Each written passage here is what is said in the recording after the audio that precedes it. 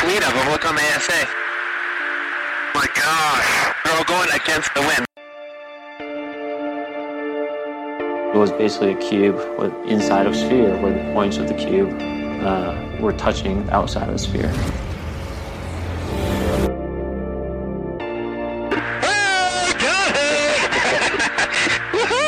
Roger.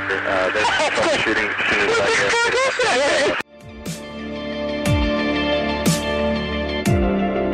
So this isn't anything that just is limited to the United States.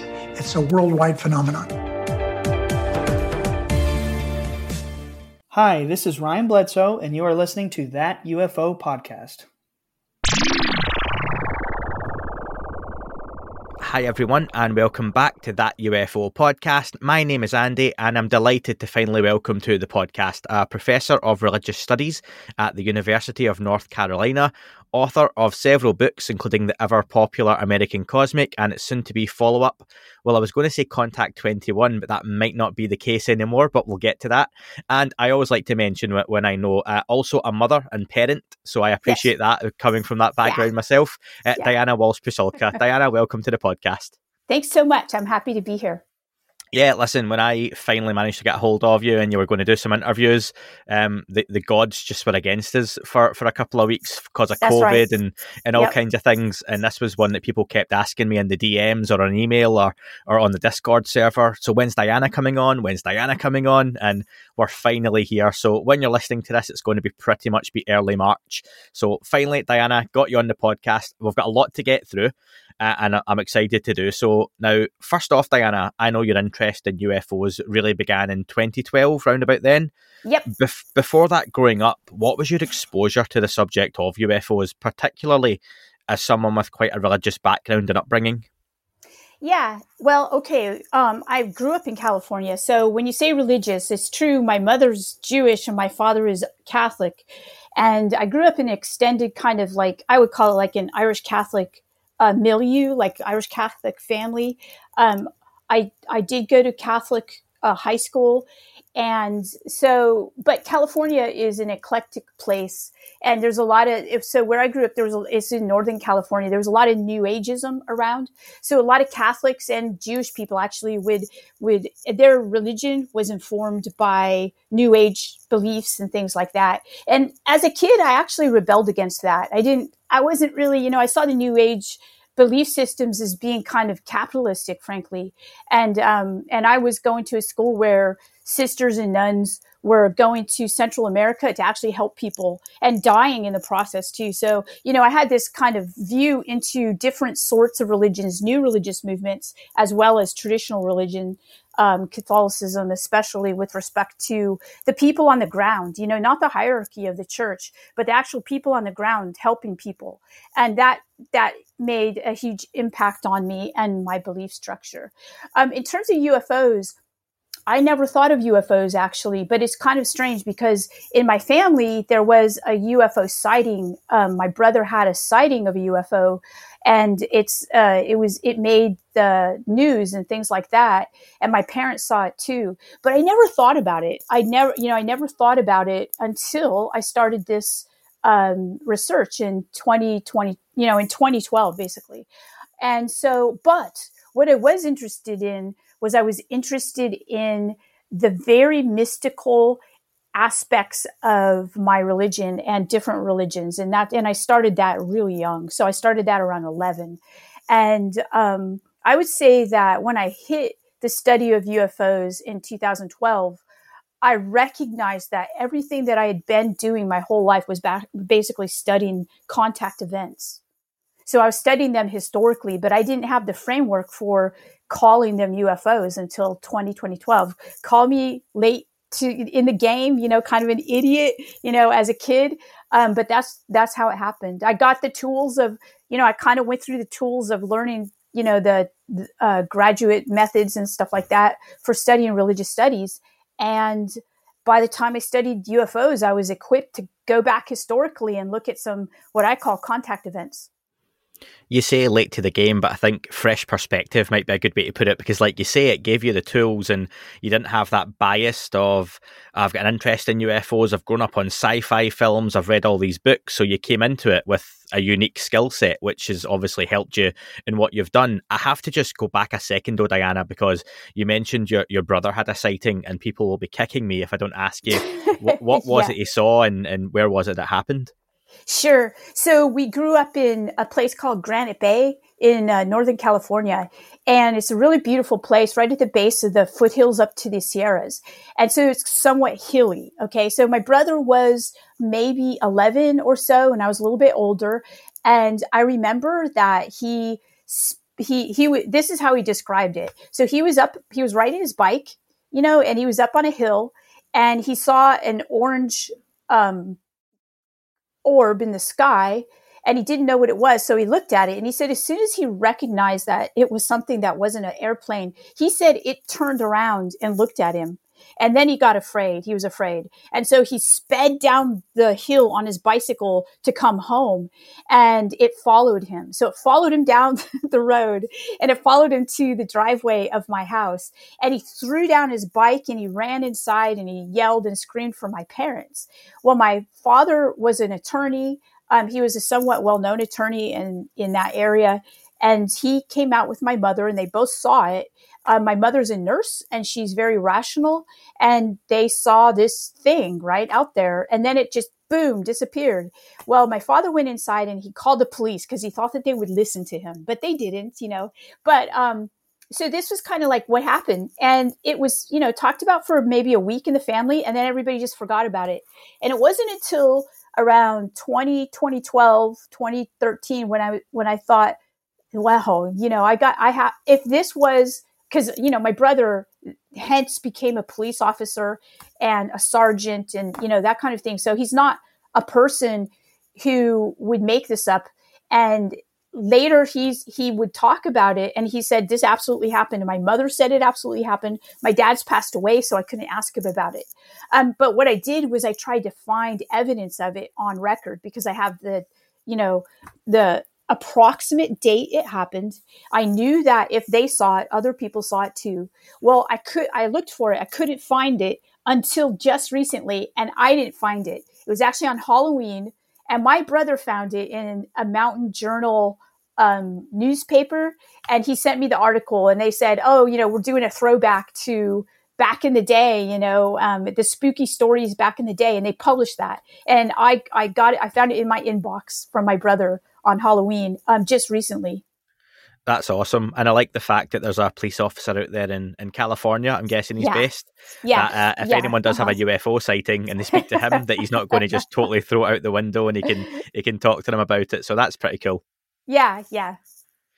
Diana, so listen, we've got a lot to get through, and I'm going to get to the book, and I'm going to jump all over a little bit because there's so much that I want to ask you. With your background in religious studies particularly, what parallels do you see in those who follow religions really closely to those who follow the UFO subject with the same sort of passion and faith? So many have different interpretations of various religious texts, or, how they follow certain books. And I see the same with people who talk about UFOs and non-human intelligences. Mm-hmm, mm-hmm. Okay, good question. So the parallels are striking. And in my field, the study of UFOs is something that's done. So I'm not the only person who's done this. I think I might be the only person who found out about the Fight Club College and, that kind of thing, and published it at the time when it was just about to be disclosed. So, and that wasn't coordinated. That was fully rogue. I was working completely on my own. So what similarities and patterns do I see? Well, what happened was that I recognized that first, when there isn't a lot of evidence that we have for UFOs. We have testimonial evidence, people who are like my brother, who are credible witnesses, or people who are not credible witnesses. You have a lot of testimony. The same thing with religion. So within various traditions of religion, a lot of what it counts as, something that is true, the evidence for it is usually just testimonial. So you have testimonial evidence. This doesn't fly in science. Scientists are looking for different types of evidence. They're not looking for testimonial evidence. So already you have correlations between belief in UFO, which doesn't have a lot of evidence. So you have to have a lot of faith, right, in order to believe. Okay, so nowadays we have a lot more evidence of UFOs. We have them caught on radar and that kind of thing. So we do have this. And that's, by the way, very, very important for the study of UFOs, but also for the belief structure around UFOs. So before I got caught up in the kinds of things that I got caught up in after 2012, I approached the topic like I would any other religious event. Basically, I approached it as, this is a faith community. I'm not a believer. I'm going into this community and I'm going to do field research among people who believe in UFOs. I don't have to believe in them to study what the effects are and what the social effects are. So that's the methodology I used going into them. Almost immediately, I found that a lot of the people who were these believers were also scientists. And so I called these, and a lot of them had their own experiences. So I called these people the meta-experiencers, because they were actually studying people who were not scientists, who were having UFO experiences, to get data from them. And so I thought, this is so strange. I didn't expect this at all. So immediately the story got weird. The research got really strange. And that's when I realized that I was in a territory that I hadn't been in, nor had a lot of my colleagues in religious studies. I was in a different territory. Arthur C. Clarke said, and I'll quote, and I'm going to read this, even though it's short to get it right, because I'll get slaughtered if I don't. Any sufficiently advanced technology is indistinguishable from magic. Would it be fair to say that many of the incredible events or miracles we've heard about for over the centuries and millennia could be explained potentially by advanced civilizations or non-human intelligences getting involved with our species throughout time? Obviously, in the Bible, we've got stories of people following moving stars in the sky. The Romans talked about burning shields in the sky. And we've got ancient structures that were built with incredible alignment to constellations in the sky that would still be difficult to do now with our advanced technology. Do you think that's a good explanation for what we read in religious texts? Okay, so I would say that you have to be careful with generalizations, because when you take the history of religions, you can't even generalize from tradition to tradition. Okay, so I would take case by case. If I were to, have a huge group of people who are people who study different religious traditions, including the UFO tradition, I would say what we need to do is we need to parse out these events that appear to be anomalous, and we need to take them case by case. And so with respect to some of the cases, absolutely, I think that's true. So yeah, that's one theory. It's like an explanatory framework for trying to understand something that we just don't at this point understand. So that's one theory among many. How plausible do you think it is? Because when I say that, even when I wrote that question earlier, straight away in my head, I started thinking, this just sounds like an episode of Ancient Aliens, this question, because that's what you start to get to. But I think a lot of what is programs like Ancient Aliens or Chariots of the Gods by Eric von Daniken talked about had a reason and logic to its foundation. Not to say it's definitely true, but I could see the sense. And obviously 15 or 20 series into Ancient Aliens, things have gone a little bit off the rails, and now it's every single thing goes back to ancient Atlantis or something else. But do you think we can actually study that now in 2022 and go back and look at these texts? There's talk of using artificial intelligence to scan religious texts. I think Tom DeLonge talked about this on several interviews as well. Or do you think it's something that just because of the amount of time that's passed, we have to leave and put to bed and move on? No, I think that, and this is why we have archives that, they contain this historical knowledge. And all we need are people who have the proper languages to go back and look and read them. And I think that artificial intelligence reading these texts, if you do Google searches, you're already constrained by the algorithms of the search themselves, right? So I don't think our artificial intelligence is the answer. I think that human eyes have to go back and look at these texts, because a lot of things will be missed by artificial intelligence, and there will be biases as well. So you have to have multiple people looking at these texts. So I was in the Vatican archive, and I checked out a lot of what I consider to be contact events from, the actual manuscripts. And the kinds of information that I got couldn't be had just through looking at something that, you're using a program for reading. I don't think we have artificial intelligence at the moment that is up to this task. I think at this point, the Vatican archive, it has so much that's not yet translated into different languages, into even modern languages. And there's so much there that can tell us about what we are experiencing now, that I think it's very important to continue with these kinds of research programs, basically. I'm going to come back to the Vatican stuff because one of the listener questions is based on that. So I'll give them credit when we get to it. Okay. Now, Diana, American Cosmic, obviously a lot of people got in touch about the book. It's become famous worldwide. Its reviews are fantastic if you read through it on Amazon. Even the people who are slightly skeptical about it give it glowing reviews in the way you've approached it, which is, I think, says a lot. What was it that led you to the idea for American Cosmic? Right. So what happened was that I had just finished a book about the Catholic doctrine of purgatory. And purgatory is for those who don't know, it's a Catholic doctrine. It used to be a Christian doctrine. I mean, Catholic is Christian, but a lot of people don't know that. So basically it's a doctrine of the Christian church that Catholics still hold to. And this idea that there's a place between heaven and hell where souls go if they're not good enough to get into heaven. And so they go there. And what I found is that for, 1,500 years, people practiced this dogma, and they prayed for souls in purgatory, that they don't suffer too much and things like that. And then it just disappeared. So my question going into that was, what happened to this dogma, and what I did a lot of archival research, and I started in about 1100 and moved up to about 1800. And through my historical research in these archives, I came upon a lot of records and anecdotes about basically aerial phenomena, anomalous aerial phenomena, which had been interpreted to be either souls from purgatory coming to speak to people, or angels, or demons, right? So there were always these supernatural explanations for these aerial phenomena, and I kept a record of it. And my record grew and grew and grew.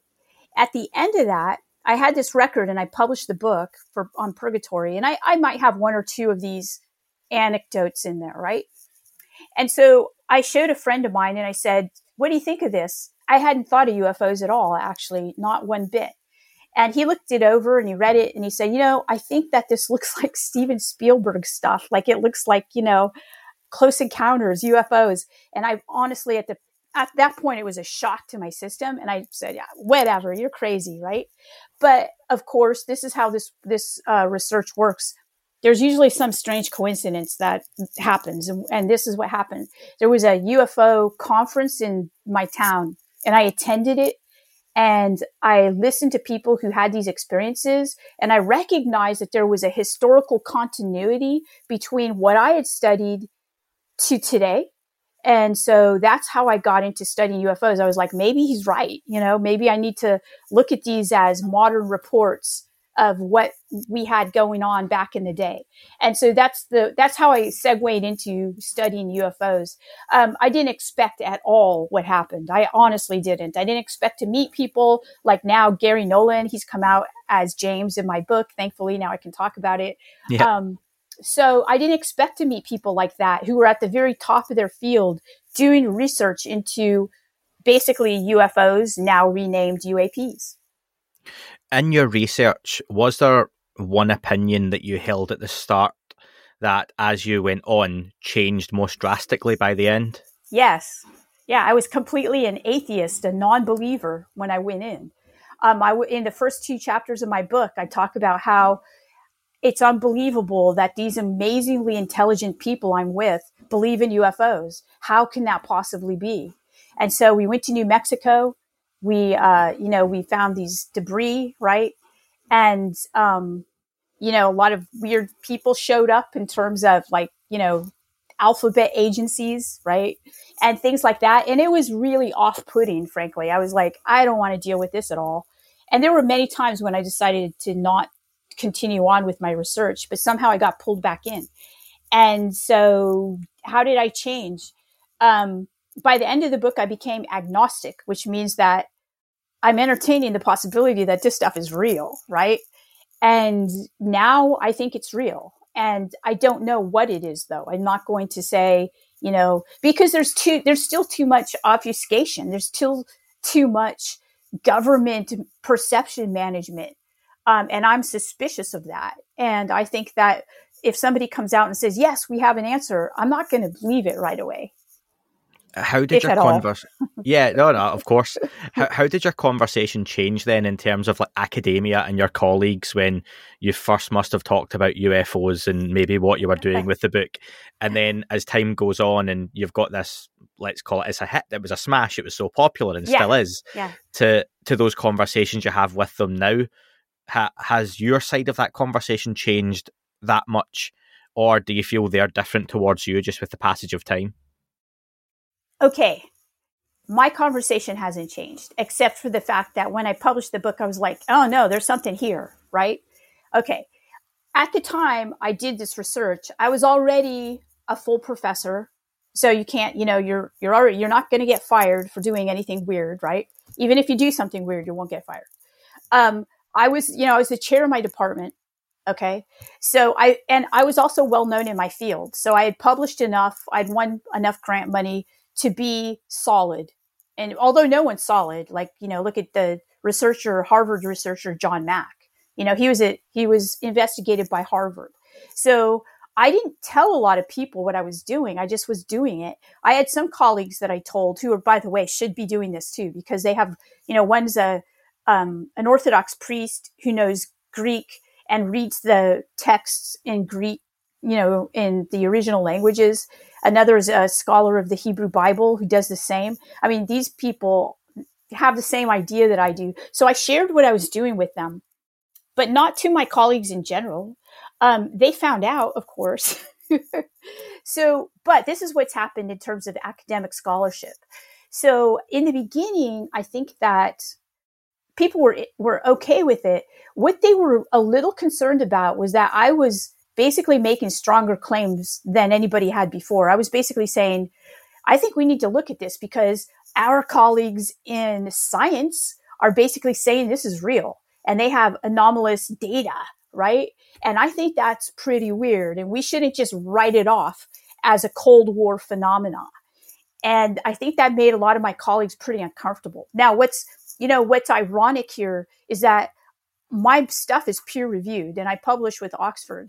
Yet it took coming out in the New York Times of all things for my colleagues to actually get on board, which I think is not, I don't think that's cool, right? Because, it should be the other way around. It should be that the scholars are saying, hey, yeah, we have some really interesting data here. We need to take a look at it. It shouldn't be media that comes out and says, wow, look, we have this. And then the scholars, look at it. That's just a commentary on academia today.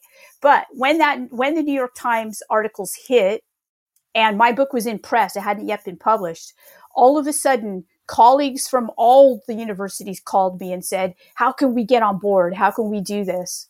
And now part of my job is to review this scholarship that's coming out. And I spend a lot of my time looking at new scholarship. I mean, there is a tidal wave of this stuff coming in now from scholars from 3-4 years ago who felt now it's okay to do this. So the tide has completely changed in academia. And, a lot of it I give commentary on, and I suggest to presses, I'm the go-to person now for a lot of the presses who say, should we publish this or should we not publish this? And so if these people are still looking at documents from, you have to understand the government perception management produced a lot of documents. And if those people are taking that to be the scholarship, I'll say no, don't publish it, because they can't even make the distinction between what's spin and then what's actually field research that's vetted. People like yourself and Avi Loeb at Harvard now, astrophysicists, are making huge headway in that. And I think people have got to thank you for that others are coming into now and asking questions and starting to look and say, is there something to this? Have we been missing something? And I'm no scientist or, intellectual or anything like that. You've been on Lex Friedman's podcast, a really intelligent gentleman that can have a wonderful conversation with you. And you've got people like this now entertaining the notion of, maybe there's something out there, and they're using language like non-human, alien, extraterrestrial, and they're not laughing. There's no scoffing behind it. There's almost they almost find it a bit amazing that they're using this language so freely. But when you see Christopher Mellon saying this, or the DNI Avril Haines talking, openly in front of Congress, and Senator Gillibrand and others, it's a huge tidal wave, like you say, and hopefully that carries on forward. What I'd like to know, was there something in your research for American Cosmic that really surprised you that you weren't expecting to come across? Yes. The first thing that surprised me was the amount of government involvement. And that was disconcerting to me because it was basically non-open government involvement, at least when I was doing my research. Remember, I was doing my research prior to this disclosure of 2021 by the government, and in 2017 by the New York Times. So I was still on the end of, if you do this, there's something suspect about doing it, because, well, what happened was that I did this and I found that there were these government programs that were in place and people were a part of them and doing this. And I would go to conferences of colleagues of mine, academic conferences, and I would share my research, and they would say stuff like, "You've been fooled. Like, these people are fooling you." And no, that's not true. They weren't, were they? So now I can say, well, no, they weren't. But I mean, I knew it at the time. I knew I was right, but it's really hard to be in that position. So, so the question is then, when we continue on here, we have to understand that the last 4 years has created this absolute 180-degree turn. And that's pretty amazing. I didn't plan on that at all. So what surprised me? The government involvement, the fact that people associated with the alphabet agencies were interested in what I was doing. That surprised me. That never happened with my straight up kind of Catholic scholarship. What else surprised me? Finding debris and having it, analyzed by people with the equipment and the knowledge to understand that it's anomalous, right? That surprised me. Those were two very shocking kinds of things. Did any of that ever carry over to your private life and your home life? And you mentioned that there were times you felt, I don't want to keep doing this anymore. Was that something that impacted you, or was it just the pressure or intensity of having alphabet agencies, as we know the ones you're talking about, being so intrusive and invasive? Oh, yeah. Okay. So, yeah, so this is a great question. It absolutely changed my life entirely. Private, public, everything. So much so that I think of my life in think of it pre-2012 and post-2012, right? And I think it opened up my eyes to, there's a lot, I felt a lot more danger, frankly, when the government hadn't admitted that this was happening. Okay. Because there was danger, there was danger. And what if I uncovered something that people didn't want uncovered, which apparently I think I did. And what were going to be the repercussions for that, right? There was one point when my university email account was doxxed, right, by specific people. And so was Gary Nolan's at the time. We both had it happen at the same time. And that's disconcerting. And there were like veiled threats and things like that. Disconcerting, not cool, right? A lot of the people that I interviewed for my book, they would have the same things happen. Allison Cruz, completely harassed, right? Her daughter harassed. Scott Brown, right? all these people. So, that's not right. But those things happened. And obviously, you mentioned Gary Nolan, who was in The Phenomenon with Jacques Vallée. He's been a little bit more media friendly recently, doing some podcasts, and hopefully he's going to be coming on this podcast in the coming weeks, which would be That'd great. Be great, yeah. I'm very much looking forward to speaking to Gary if and when that does happen. Do people like that give you the advice? Because I'm guessing this is something that they themselves, like you say, have gone through for a certain amount of time. And if you're involved in handling potential metamaterials or crash debris, whatever it may be, then again, these people, are they people you can go to and ask, what do I do about this? And what sort of advice do they give? Yeah, we were buddies. So yes, Gary and I just started doing this at the same time. So we were doing it at the same time. We were both already academics that were full professors, and so I felt I could trust Gary, frankly, because he wasn't a ufologist. I mean, not that I don't trust ufologists, but he was somebody who was like me. He started his interest in what he did early on, got his PhD, and has done that his whole life. And so he and I went through this together. Jacques was the person who helped us, in a sense, in many ways, talked about, well, he kind of scared me a lot in the early times, like in 2012 and 2013. He was very honest. He said, there are some very nasty people in this field, and you have to be very careful. Don't trust anybody, And so when... So he kind of provided some background. He also talked about the alphabet agencies and how they work. And I got to see that up close, and I got to see exactly the strategies that they use. So we did have people that were helping us out. Yeah, but I feel like Gary and I, we did this at the same time. I'm the one who invited him to the desert when Tyler just didn't, he didn't want anybody to go, but I knew he'd like it if Gary went. So we went out to the desert together. He got some of the most interesting materials there. You talked about ufologists, a good time to bring up this question then, because it was my next one. I've seen you mention in an interview that you feel there's three types of ufologists: those interested from a young age through experiences or media exposure, believing in the ET hypothesis or ETH, or you've got those who believe in the more consciousness-based spiritual side of the phenomenon. Some would call it the woo. I know that's almost offensive now to some, depending on what they believe in. And there's a third type, which are the invisibles. And this would be the group, I'm guessing, like your Jacques and your Gary Nolans, who do the work quietly in the background with almost little to no social presence or, clamber for media attention. In that group, one of those would be Tyler D in your book, which you named after Tyler Durden from Fight Club.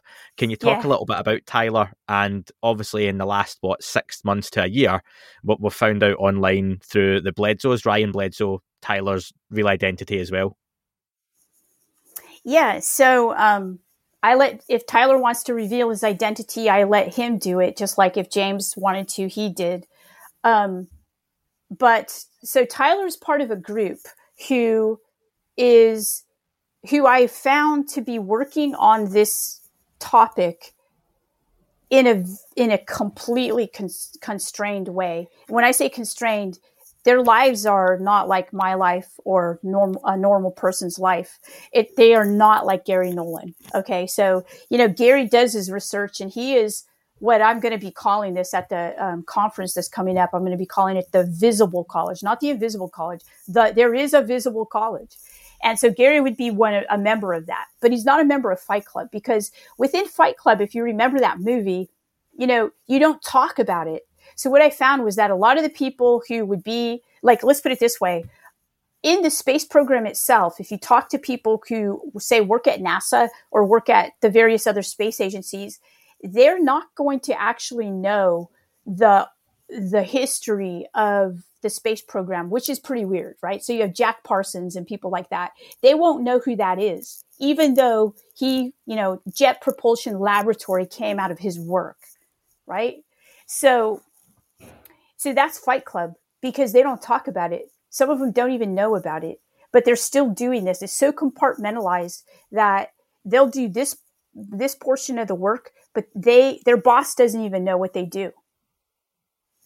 So I met Tyler, and Tyler was not a normal person at all. Yeah. Pretty amazing person. What's the reason behind that secrecy? And in a day and age where you can find almost everyone and everything online, what's the benefits to keeping work like that kept so secretive? Yeah, so that's one thing that surprised me. I'm glad you brought that up. Apparently, you can't find everything and everyone online. So there are, we tend to think that, if somebody's doesn't have a Google presence or a digital presence, that they're not really doing work that's out there. That's absolutely not the case. So I found that a lot of information and a lot of work that's being done is completely being done. And it's probably the most innovative that's being done, but it won't be on, Twitter. It won't be on Google. You're not going to find it. Why? There are people that do control what we see on these platforms. It's just a fact. So Tyler, here's an example. I've had things happen to my social media accounts, but also my university account a few times. And on one of these times, some people had leaked out some pictures of Tyler. And immediately I saw some of those pictures get taken off. I don't know who was taking them off, but I do know that sometimes information with respect to Tyler would be taken off the internet, and it would be through his work. They would take it off. And again, do you feel people like Tyler, again, I won't say the name because it was out there, Ryan Bledsoe put it online, and if that's a discussion that Tyler wants to come out and have, then they can certainly do that. I'll give him that respect. Do these people feel that by doing this work in a much more quiet and solitary way, they stay away from those alphabet agencies, or are they still getting that same pressure and surveillance almost from those? I would say that they're affiliated with these agencies. And that would be why, again, they're lacking in that social presence or coming out and talking about that sort of work, yeah? Yeah, I mean, we're just about to see, we're seeing a lot of things that look like war, but not traditional war. And in this kind of environment, platforms are very, very important in terms of, strategic maneuvers, right? And so I think that it makes perfect sense that if you have something as potentially, if it's true, and it is, that Tyler was able to use these things that he found and these things that he thought he found, okay, even if he didn't really, he's using this to create actual biotechnologies that work and are efficacious. If that's the case, what could be done in other sectors? So, let's not be naive. I am delighted to welcome a new sponsor to the podcast, VinoVest. As you all know, I've got a young family and I'm always looking at ways I can save and invest for the future. Fine wine has long been a cornerstone of wealth generation and preservation. The problem? Historically, it's been reserved for the ultra-wealthy. VinoVest is changing that. VinoVest is a platform allowing investors to own 100% of their portfolio and easily buy, sell or drink from their collection of fine wines. After missing out on all those next big things to invest in, I'm always looking for what is the next big player in the industry. I was amazed at how easy it was to get started in diversifying your investment portfolio. Wine has 1/3 the volatility of the stock market and has outperformed the global equities market over the past 30 years with 10.6% annualised returns, proving that the returns can be as robust as your favourite red. VinoVest makes it easy to acquire new investments, equipped with a team of world-class sommeliers who evaluate wine and determine which ones will gain value over time. You own the wines in your portfolio outright. You can buy, sell and even drink them whenever you want. Enjoy historical returns, direct ownership of world-class wines, portfolio diversity and robust recession resistance. Go to zen.ai/thatufopod0, that's the number 0. The link is also in the description, to receive 2 months of fee-free investing. That's 2 months of fee-free investing. It's time to start investing with VinoVest today. Sure. I want to ask you, you've mentioned the word ufology a few times, and to many in 2022, ufology is almost a bad word or a dirty word. And it tends to now get linked with people from the 70s, 80s, 90s, the conference circuit, the same names, people who maybe make quite a lot of money from the subject, that it's almost a virus doing harm to the genuine efforts of some form of disclosure. Do you agree with that? Did you see a stigma to that word ufology and some of the names who were attached to it? Okay, so I think that, remember, we have Project Blue Book, which, part of that project was to debunk and also discredit people who had genuine experiences and who wanted to study those. So I think that we're seeing a lot of fallout from that. And so when ufology gets stigmatized, of course it's going to be stigmatized. There was a government effort to do so. So you do see that. But then you also have people that study the topic, but they're not ufologists. So take me. I'm not a ufologist. I come from it from an academic perspective. Gary Nolan, he's not a ufologist. He's a scientist studying it from his scientific framework. So, I think that ufologists start off that way, right? They start off as people who just have a framework for studying this. And then if they do it for a long time, they get associated with the ufology. There are groups, right? There are groups there are also, remember, in my book, I also go through a lot of the hoaxes. I go through a lot of people who hoax UFO pictures. Those tend to get a lot more hits than anomalous ones, right? And so, we tend to have an idea of what a UFO might look like. And if we see something that doesn't look like that, perhaps it's actually anomalous. People aren't going to identify it as that. They're going to ignore it. So it's generally the hoaxes that get a lot more traction in social media than things that are actually anomalous. And you mentioned those agencies and the pressure that you felt at times during the research for the book, and you felt like walking away. Was there ever times where people from within ufology or the world of UFOs, like Jacques said, you can't trust anyone, that you felt similar, that there was a pressure or you were being pushed deliberately in the wrong direction from them? You mean with misinformation? Potentially, yeah. Yeah, absolutely. It happens all the time, almost every day. I get Okay. I get stuff every day that looks like misinformation. So this is something that Jacques said to me as well, and also Gary, that there's an idea. It's called discernment, and it comes from the Catholic tradition. But basically, it's being able to read really well, not physically read, but read people and just read situations and events. And you have to hone that in this research. And if you don't have a good ability to figure that out, this is good. This is going to be hard research to do, because there's so much agenda-driven narrative that gets placed in front of you. I mean, I had to think that way when I was in the first chapter of the book with Gary. We were with Tyler in the desert, and we constantly kind of had a little, talks among ourselves. When Tyler was kind of far away, we'd say, are we being fed this misinformation? And eventually he said, we'll know when I analyze it. We'll know then. And I said, okay. So, yeah.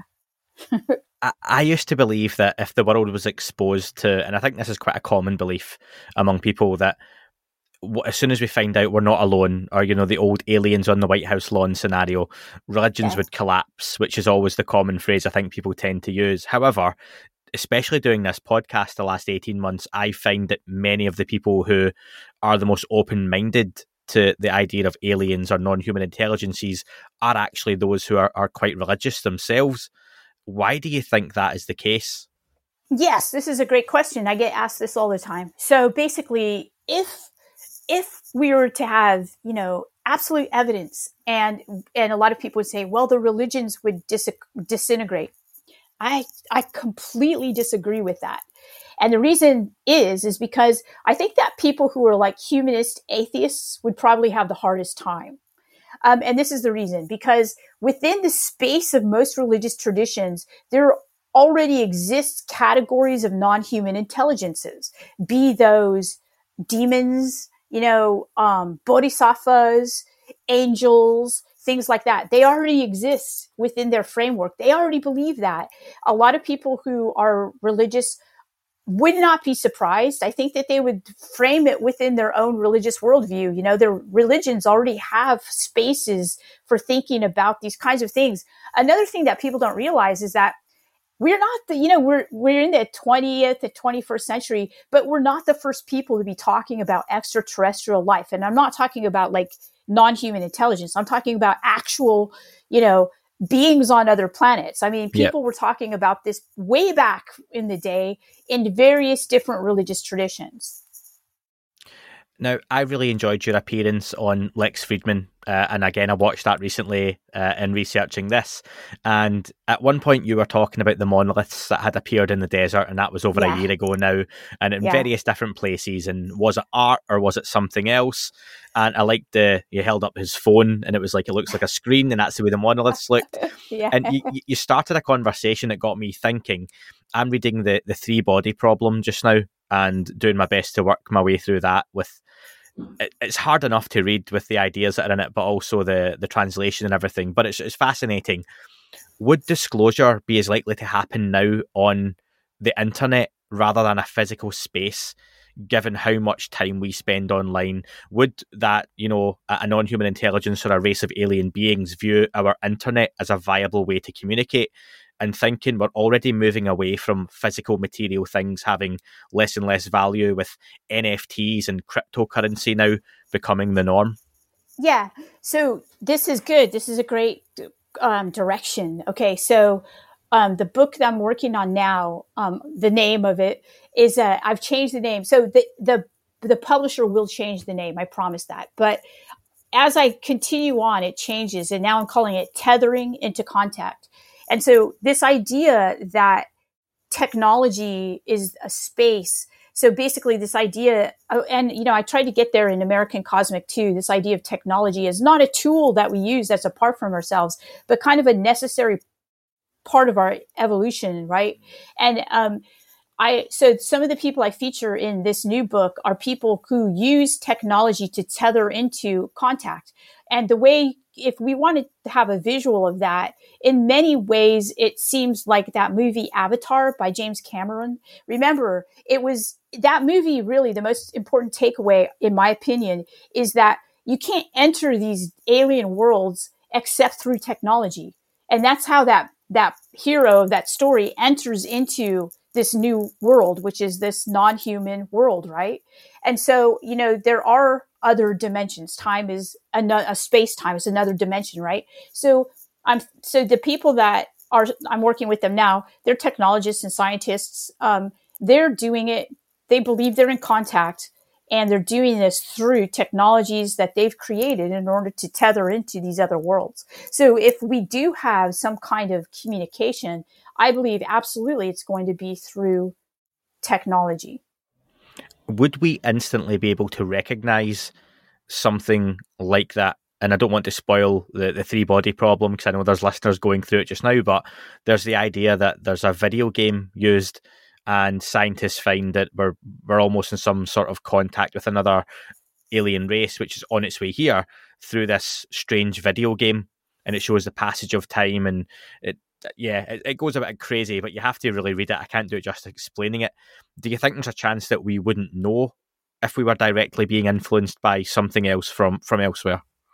Yes, absolutely. I think it's, So if I were to take off my professor hat and basically say, I'm on board with that. I think that video games are way more interesting than scholars and scientists give them credit for. I mean, they're massively changing the way in which people live and believe, because a lot of the mythologies that I see it with my own kids, like the mythologies that guide them are coming from their video games.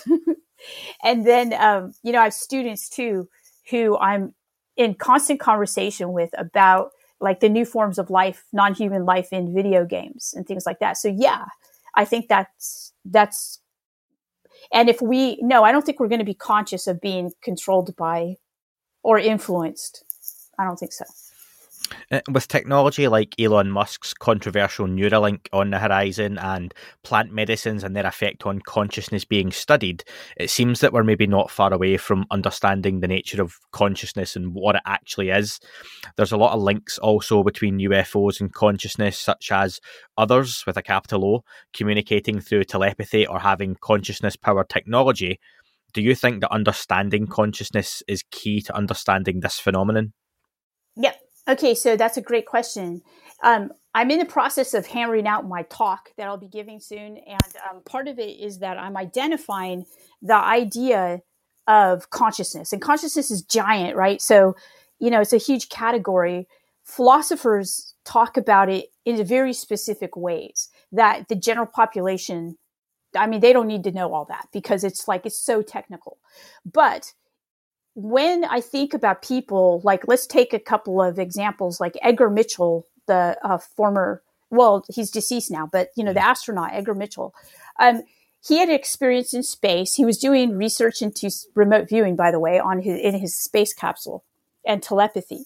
He had this experience and he came back and he founded Ions, which is a space where he was trying to understand consciousness. Okay. If you go to Tyler D in my book, the reason why he came to me, I didn't go to him, by the way, he sought me out. And he said that a mentor of his in the space program said that the next frontier of understanding UFOs was consciousness. Okay. All right. Then you have someone like Robert Bigelow, who's been doing this for a long time. In fact, we should just call him a ufologist, right? So he might be the 1 billionaire ufologist. Yeah. Although I know there are others. Okay. So he now has, he started a group, or he's starting a group. I don't know if he has started it yet. And the focus of that is going to be consciousness. Okay. So what's up with consciousness? I hate to say it, but I'm not convinced that we're on the brink of understanding consciousness. I think it's way too weird to figure out. But do I think that this is the frontier for understanding UAPs and UFOs? Absolutely. And the reason I think that is because so if you go back in time and you go to people like, for Western society, at least Western tradition, you have the Greek Socratics, right? You have Socrates and Plato. Well, these people were basically saying that reality, something that's actually more real than this physical 3D reality we live in, is something that you can only abstract.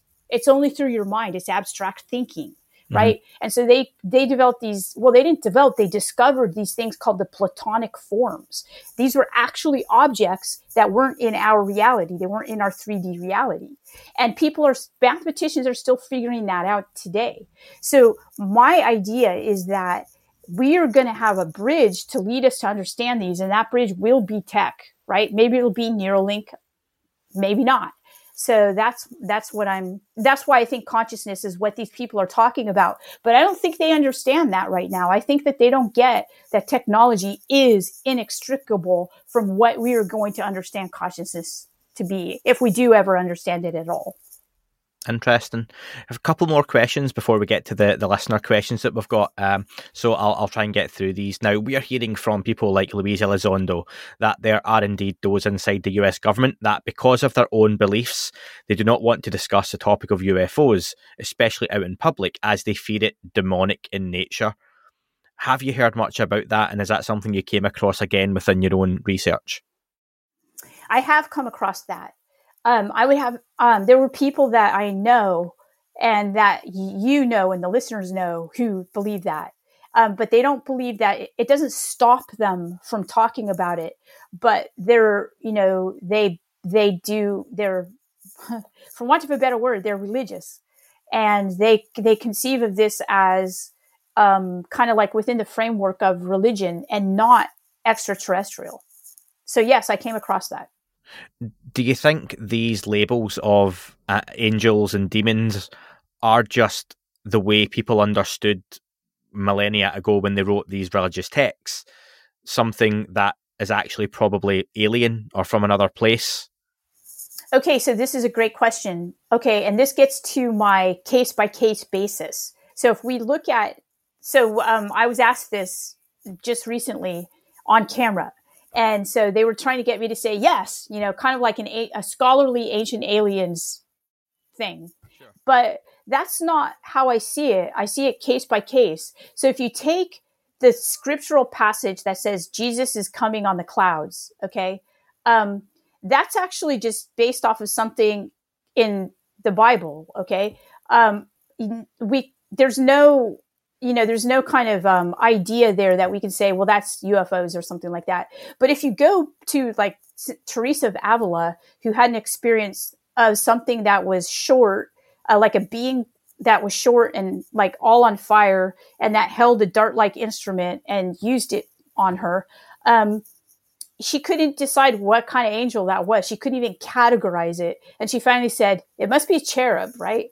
But she didn't know. So if you look at the original sources for that, they're weird. And I would say that case definitely correlates to, it could be in John Mack's book called Abduction. I mean, that's how much the patterns correspond. So yes. So do you see what I'm saying? So it's complicated. Yeah. It's more complicated than just making this generalized idea. But I do believe it in certain cases, absolutely.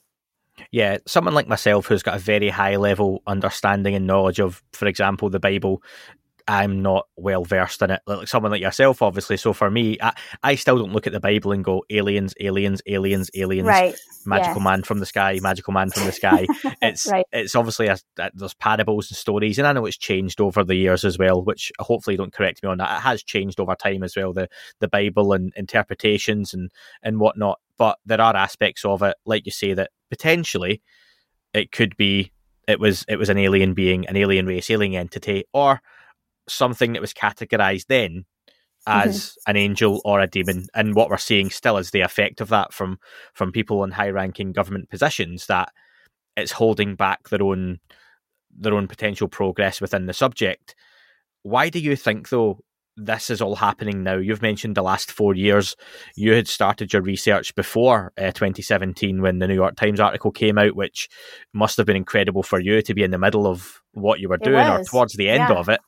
Yeah. Do you think the phenomenon itself could be influencing disclosure, as some may think? Or do you think it's more human in its base, that it started with Lou Elizondo resigning and people kind of pushing forward like yourself? Yeah, so this is a great question. Again, I'll be trying to tackle this one in the talk. I hope I can do it justice. This is the idea, though, is that I think there is a parallel development. From my perspective, I can see it. And this is what it looks like. It looks like one that goes along with media. Because, after when the government disclosure, the report, the Pentagon report was coming out about a year and a half before that, I started to get inundated with reporters calling me from major media sources like the New Yorker, the Atlantic, and things like that. And they all said that they had a mandate to talk about this topic and to write about it. And I thought that was weird. I was like, wow, who's telling them to do this? So I asked them, a couple of them, after I figured it out, I said, why is this happening? And they said, we don't know. There's something that's going to happen. And one of them told me, I don't really want to talk about UFOs, but I'm going to because this is my job, basically. So there's that track. It looks coordinated. Okay. Yep. And then there's the random stuff like with me and my book and things like that, and Gary Nolan even. Okay. So that stuff seems to have a life of its own, but seems to be parallel to this other one that's coordinated. I haven't figured out the ins and outs of that. I'm actually going back doing research right now in Jacques Vallée's some of his ideas in the Invisible College, because what he's doing is he's harking back to a tradition that's an esoteric tradition of events. So you don't look at things as, as moments in time, but you look at these events happening that seem to have some type of coherency. And that's what I see going on. And so, he talked about this, and he talked about it with reference to like synchronicity. And I think something like that might be happening. And I think that the coordinated effort, I honestly don't know why that's happening at this moment in time, and why it's happening at the same time as, our thing. Sure. Do you know what? I've got one more question before listener questions. And the first listener question starts off with the term synchronicity is often used. So we'll get to that in just a second, as you mentioned. Last one from myself, though, Diana. Do you think the new UAP office can solve the puzzle? Or does this need a wider remit to include the high strangeness aspects of the phenomenon? Okay, so I think that this puzzle is going to be solved basically in its own time and in its own way. Okay. So what that means is that, like I was talking about Valet's understanding of the way that things happen.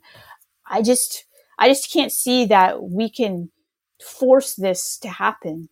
I think that there will be, I think it's going to be a process. Stephen Dick is the NASA historian. He's been the NASA historian for a long time. He's part of astrobiology. He's been doing work like this for a long time, totally quietly. Like, he doesn't really have any press releases or anything like that. But he's one of the most interesting people if you read his work. He's one of the ones that influenced people from a long time ago to think about this, not necessarily Jacques Vallée, but to think about this in terms of technology, because he said, think about it.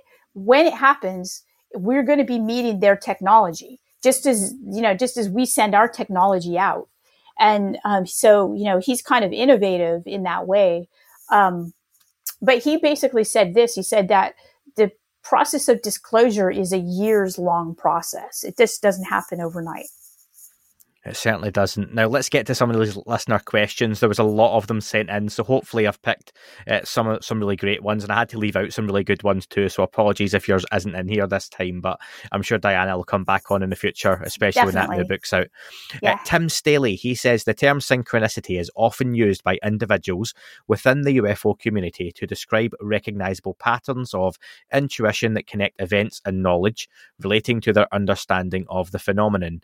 How has your definition or interpretation of synchronicities changed since immersing yourself in UFO culture and publishing American Cosmic? Yeah, this is such a great question. So, I mean, I wrote about synchronicity in American Cosmic. I've talked about some of the things that happened to me with respect to synchronicity. And I have to say that it's much, much more interesting to me than it ever was in my life, because I'm beginning to understand it as almost like a force of its own. And like I said in the previous answer to your question, is that, Jacques back in the day and even today, still grapples with this idea of synchronicity and ties it into this invisible college, which is an early modern idea of Rosicrucianism, actually. So it's an esoteric understanding of space-time. And if we can think about space-time, space-time we experience, so I'm going to talk about dimensions. So we experience time in a linear fashion. It looks to us linear, easy to say it's linear, but physicists tell us that it's not. Okay. So it is something that is so we only see a portion of it. We only see what we can see of it.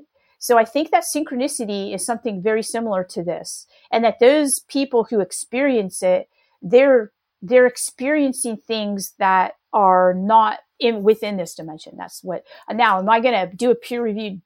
No, I'm not going to, because people will say, oh, this sounds pretty crazy. But can I speculate about it? Absolutely. Good answer, yeah. Tim from Washington, another Tim, said, what are your thoughts about Chris Bledsoe's experiences, and who and what do you think the lady is? So with Chris Bledsoe, actually, I don't publicly talk about those experiences. We can just leave that one there then. Sorry. No, that's okay. Is it something, though? I've spoken to Chase Klutsky, who's spent a lot of time with the Bledsoes as well, and there's some things Chase will talk about and others she won't. Is it something you can ever see yourself talking about in future? Yes. I mean, I think that his case is something that is paradigmatic in terms of what happens to people who have these experiences, and then how they get what would you call it? Those alphabet agencies just descend and then mess everything up. And it's kind of tragic. Well, that is actually almost word for word the next question to touch on from Dave. Why do you think so many intelligence people or intelligence agencies are attracted to the Bledsoes and the potential phenomenon going on there?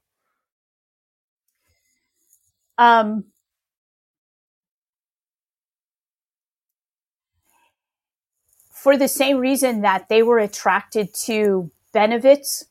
Remember that case, the Mirage Men case? Yeah. Because they're able to use that, and they,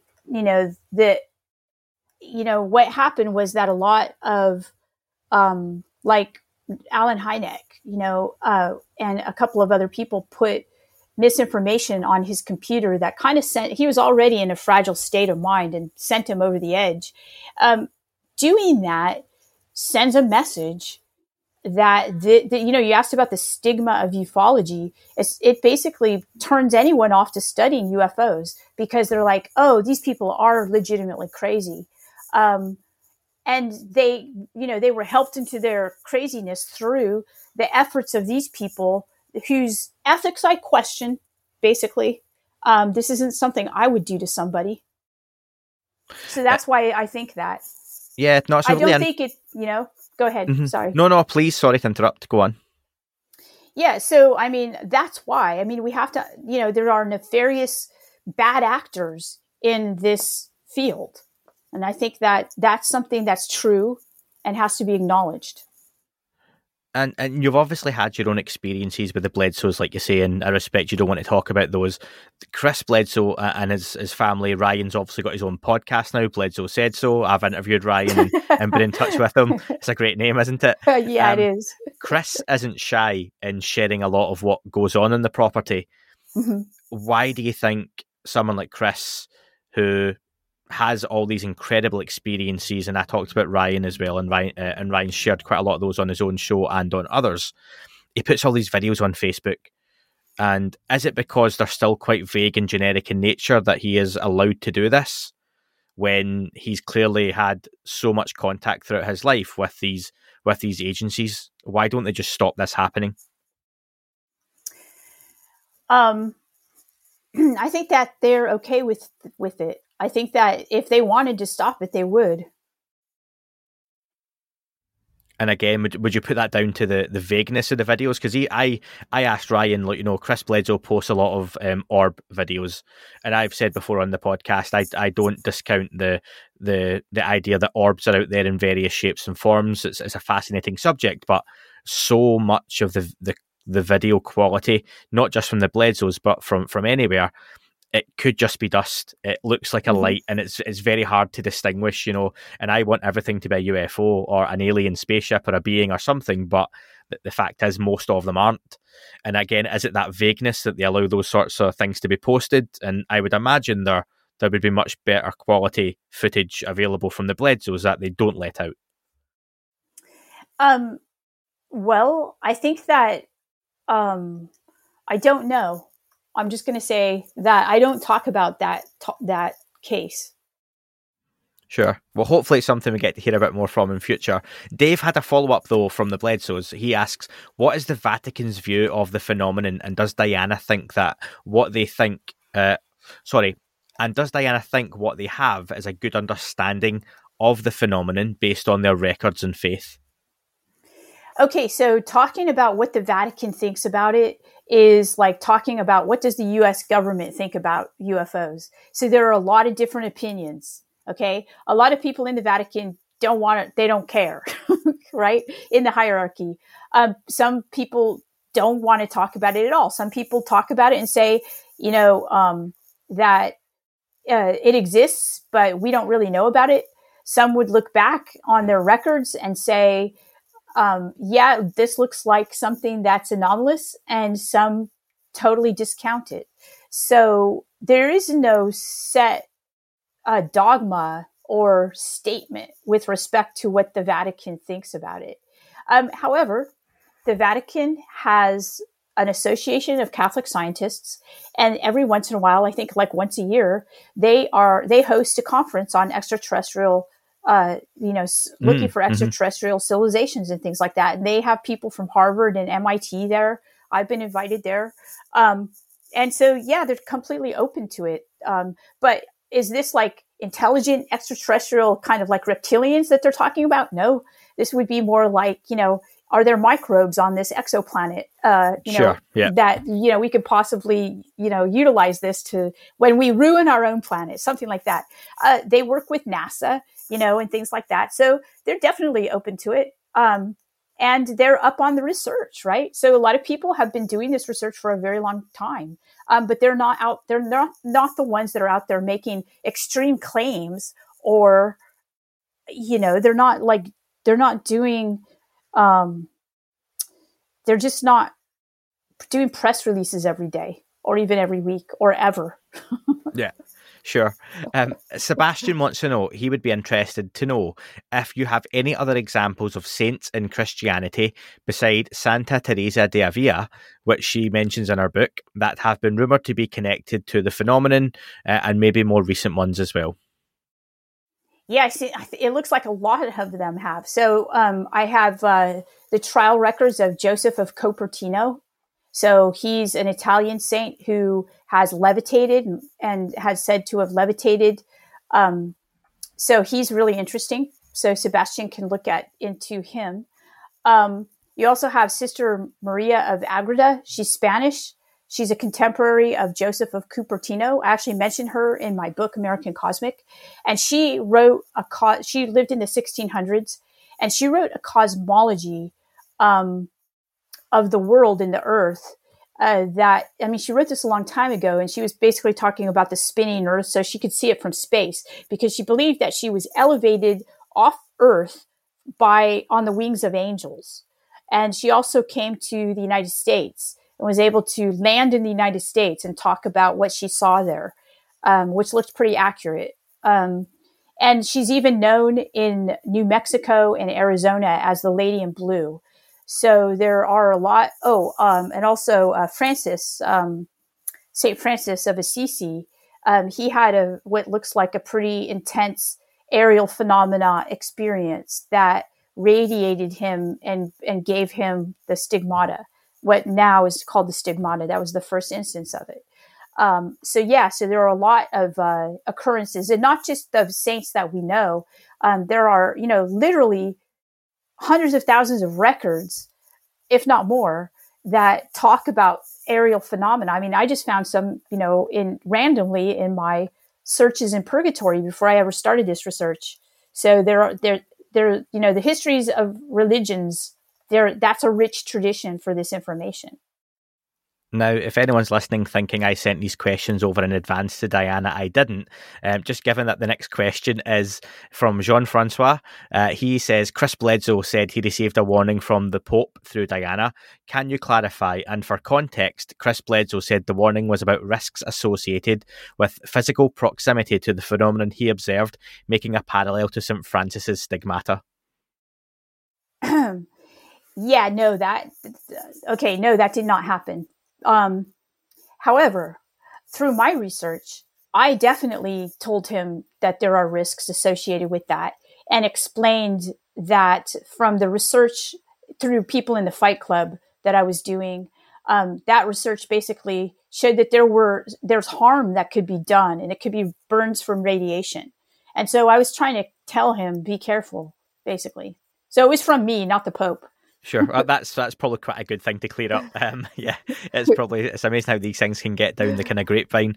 But that's something we've heard a lot about from Dr. Colm Kelleher and George Knapp, James Latatsky, in their book Secrets of the Skinwalker, hearing about 25% of patients involved in one case study had died from whatever they picked up from a close contact with the phenomenon potentially. So yeah, we're hearing more about that now as well, and may or may not be directly linked, but Havana syndrome is something that's been in the news, and there's just been a big piece on 60 Minutes about that as well, which I've not managed to catch myself actually yet.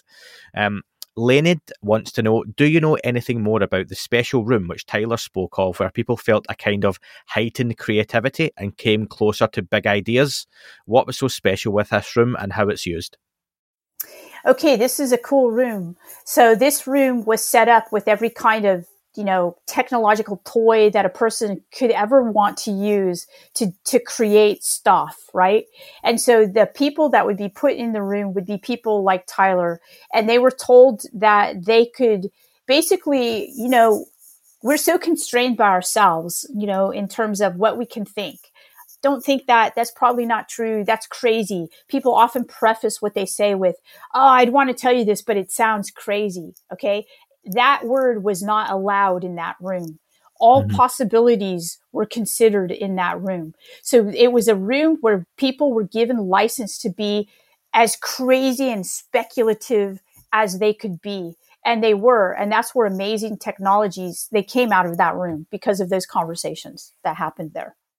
Awesome. I've got 3 more listener questions and then we can let Diana get on with the rest of her day. You've been amazing with your time. The first one is from Walker. He asks, in American Cosmic, Diana mentions John Mack's term ontological shock. Did she experience any of that during the investigation of the phenomenon for the book or since? And how did that change you? Also, has the phenomenon taken an interest in Diana herself since she investigated it? That's okay. Yeah, I absolutely felt the ontological shock. I feel like it lasted a year. Okay. It was a very, very uncomfortable, uncanny time, in 2012, where I was actually working on The Conjuring as a consultant at that time. And I was hanging out, I guess you could say, with, the screenwriters, Chad Hayes and Carrie Hayes, who knew they could just tell that something was really going on. And so they really wanted to know what's going on. And so at that time, I introduced them to my research and they were also blown away. So, I think what happened at the time was, remember, I hadn't entertained the reality of UFOs at all. And when I considered what happened was that I connected almost in an instant. I connected during that UFO conference what these people had experienced and what I had studied my whole life. So it was almost as if I had studied this my whole life, and all of a sudden somebody hit me in the head and said, "This is it." And that was disconcerting. And so, yeah, that was my ontological shock. And then it just got bigger and bigger and bigger because of the people that I met, like Tyler and James, now known as Gary. So, yeah. So does the phenomena take, I think probably the phenomena, if there is a phenomena, it absolutely has been around people that have been thinking about it their whole lives. That's how I view it. I think so. And that's not a professor answer. That's me. That's an answer that I'm giving. That the synchronicity of it and the things that happen are so unimaginable and improbable that I believe. Yeah. And we've heard the term, and I've spoken to Luella Zondo about it a few times, it's sticky portfolio and the hitchhiker effect. And people like George Knapp have talked about how his own wife experienced things, when he came away from Skinwalker Ranch. Is that ever something you've had any experience of yourself? Okay, so yeah, so I talked to Gary about this as well. So he's the first one who told me about this years ago. And he said, you want to be careful about going to the places where there is hot activity because they'll follow you home. Yeah, I've had that happen, which is, so I'm careful. Let's put it that way. Yes, very careful. If somebody's trying to say to me, come out here, you'll definitely see this or that, I won't go. I would say, why do you think I want to see that, this or that? No, that's fair enough. And I think with that religious background, you look at things like exorcisms and you wonder, getting rid of some entity that you don't want to be there. Is that something you think would ever play into, or you would recommend to people in those types of situations that, have some sort of religious ceremony to get rid of any entities that may be hanging around? Okay, so yeah, I think that I actually am a practicing religious person. Okay, so I believe in this is not me as a professor talking, but I am a practicing Catholic, And I think that helps me here. I think that, and I'm not being exclusive. So I have a friend who's a practicing Muslim, and he also does this research. He believes in God, and he feels the same way that I do. So I think that this is something that people in the kinds of projects that are going now, like in Avi Loeb's project, the Galileo project, and things like that, this is stuff they'll never talk about because it's not something that they would believe in. But if you do look at the experiences that people have, some are frightening, right? And do you think that how do you think an atheist is going to feel about these kinds of things? They're not going to like it. So, yeah, I think that this is part of the consciousness part of it that I think people are, they come from a materialist point. They study it, like, let's take Bigelow, and then all of a sudden they get to consciousness. Well, that's a trajectory. That's like, that's not a coincidence. That's something that I think is part of the whole question of these things, definitely. It certainly seems like a stop along the way on the journey, doesn't it, that you advance to that next question. And final question from Brendan. Has Diana any opinion on the current time travel narrative that's being pushed seemingly everywhere? Something that, especially in some interviews I've done with Ross Coulter, Frank Milburn and Michael Masters, people have talked about, potential future us, future humans, and things like that. Have you got any opinion on that, Diana? Right. Yeah. So I've been hearing about this for a long time, and now it's something that's out there.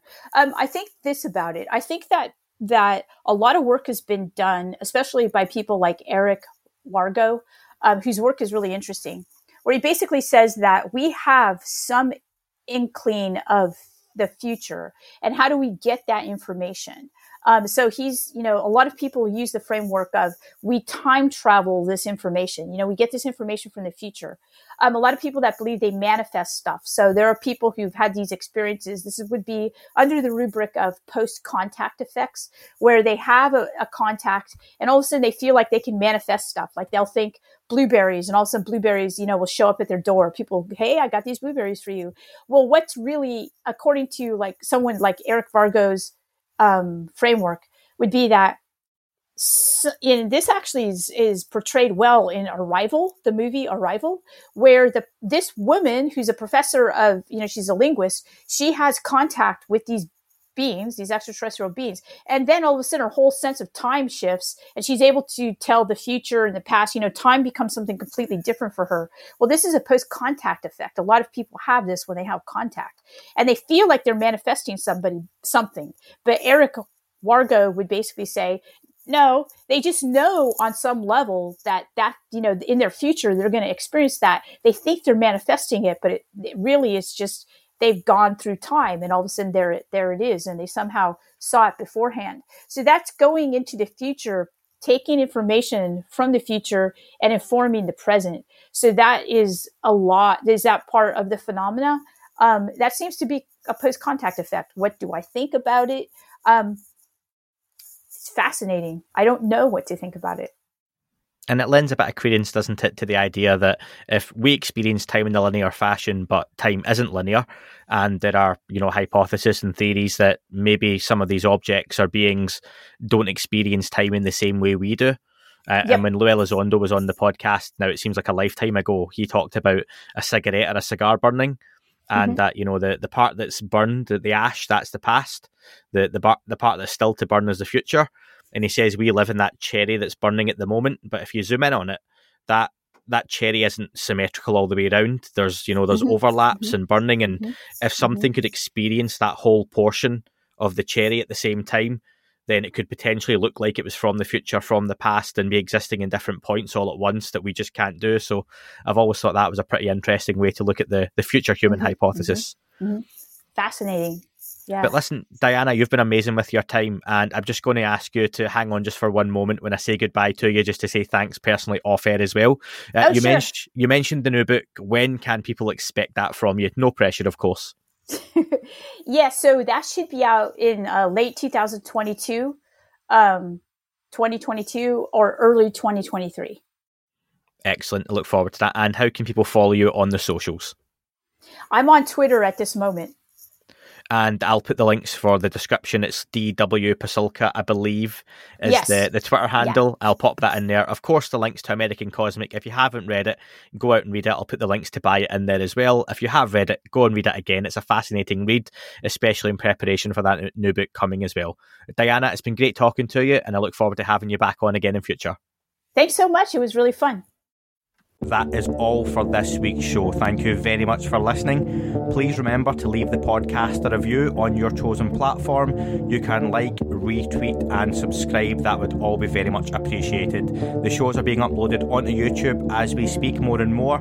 You can sign up at patreon.com/That UFO podcast to access the shows ad-free as well. Please get in touch on Twitter, Facebook, Instagram, That UFO podcast. Of course, on Twitter, it's at UFOUAPAM. And again, folks, as always, keep looking up. You never know what you might see.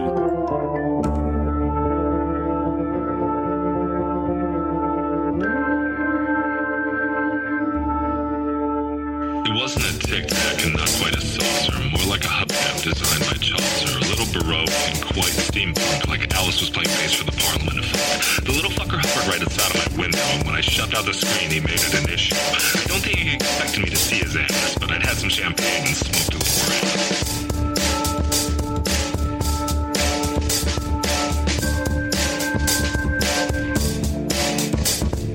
Meditative gamma state full on meta. I can't imagine how it could have been any better. I got to the top of the stairs and there he was. Like, you awake? I was about to abduct you, cuz.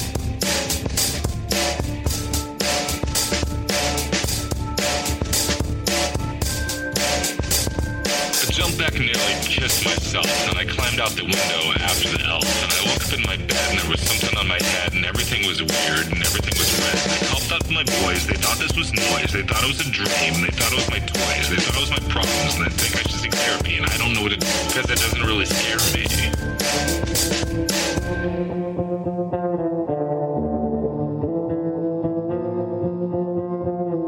If you really want to know who I think I be, I think it's you and me and us and we and him and her and that and she and that thing over there and what's that, Jake?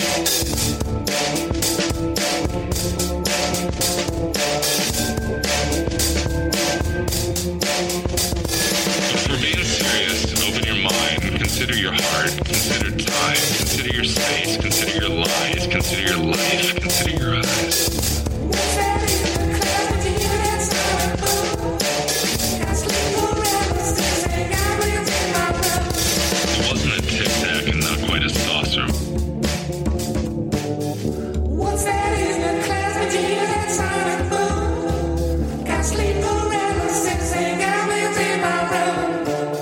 Tic-tac and not quite a saucer.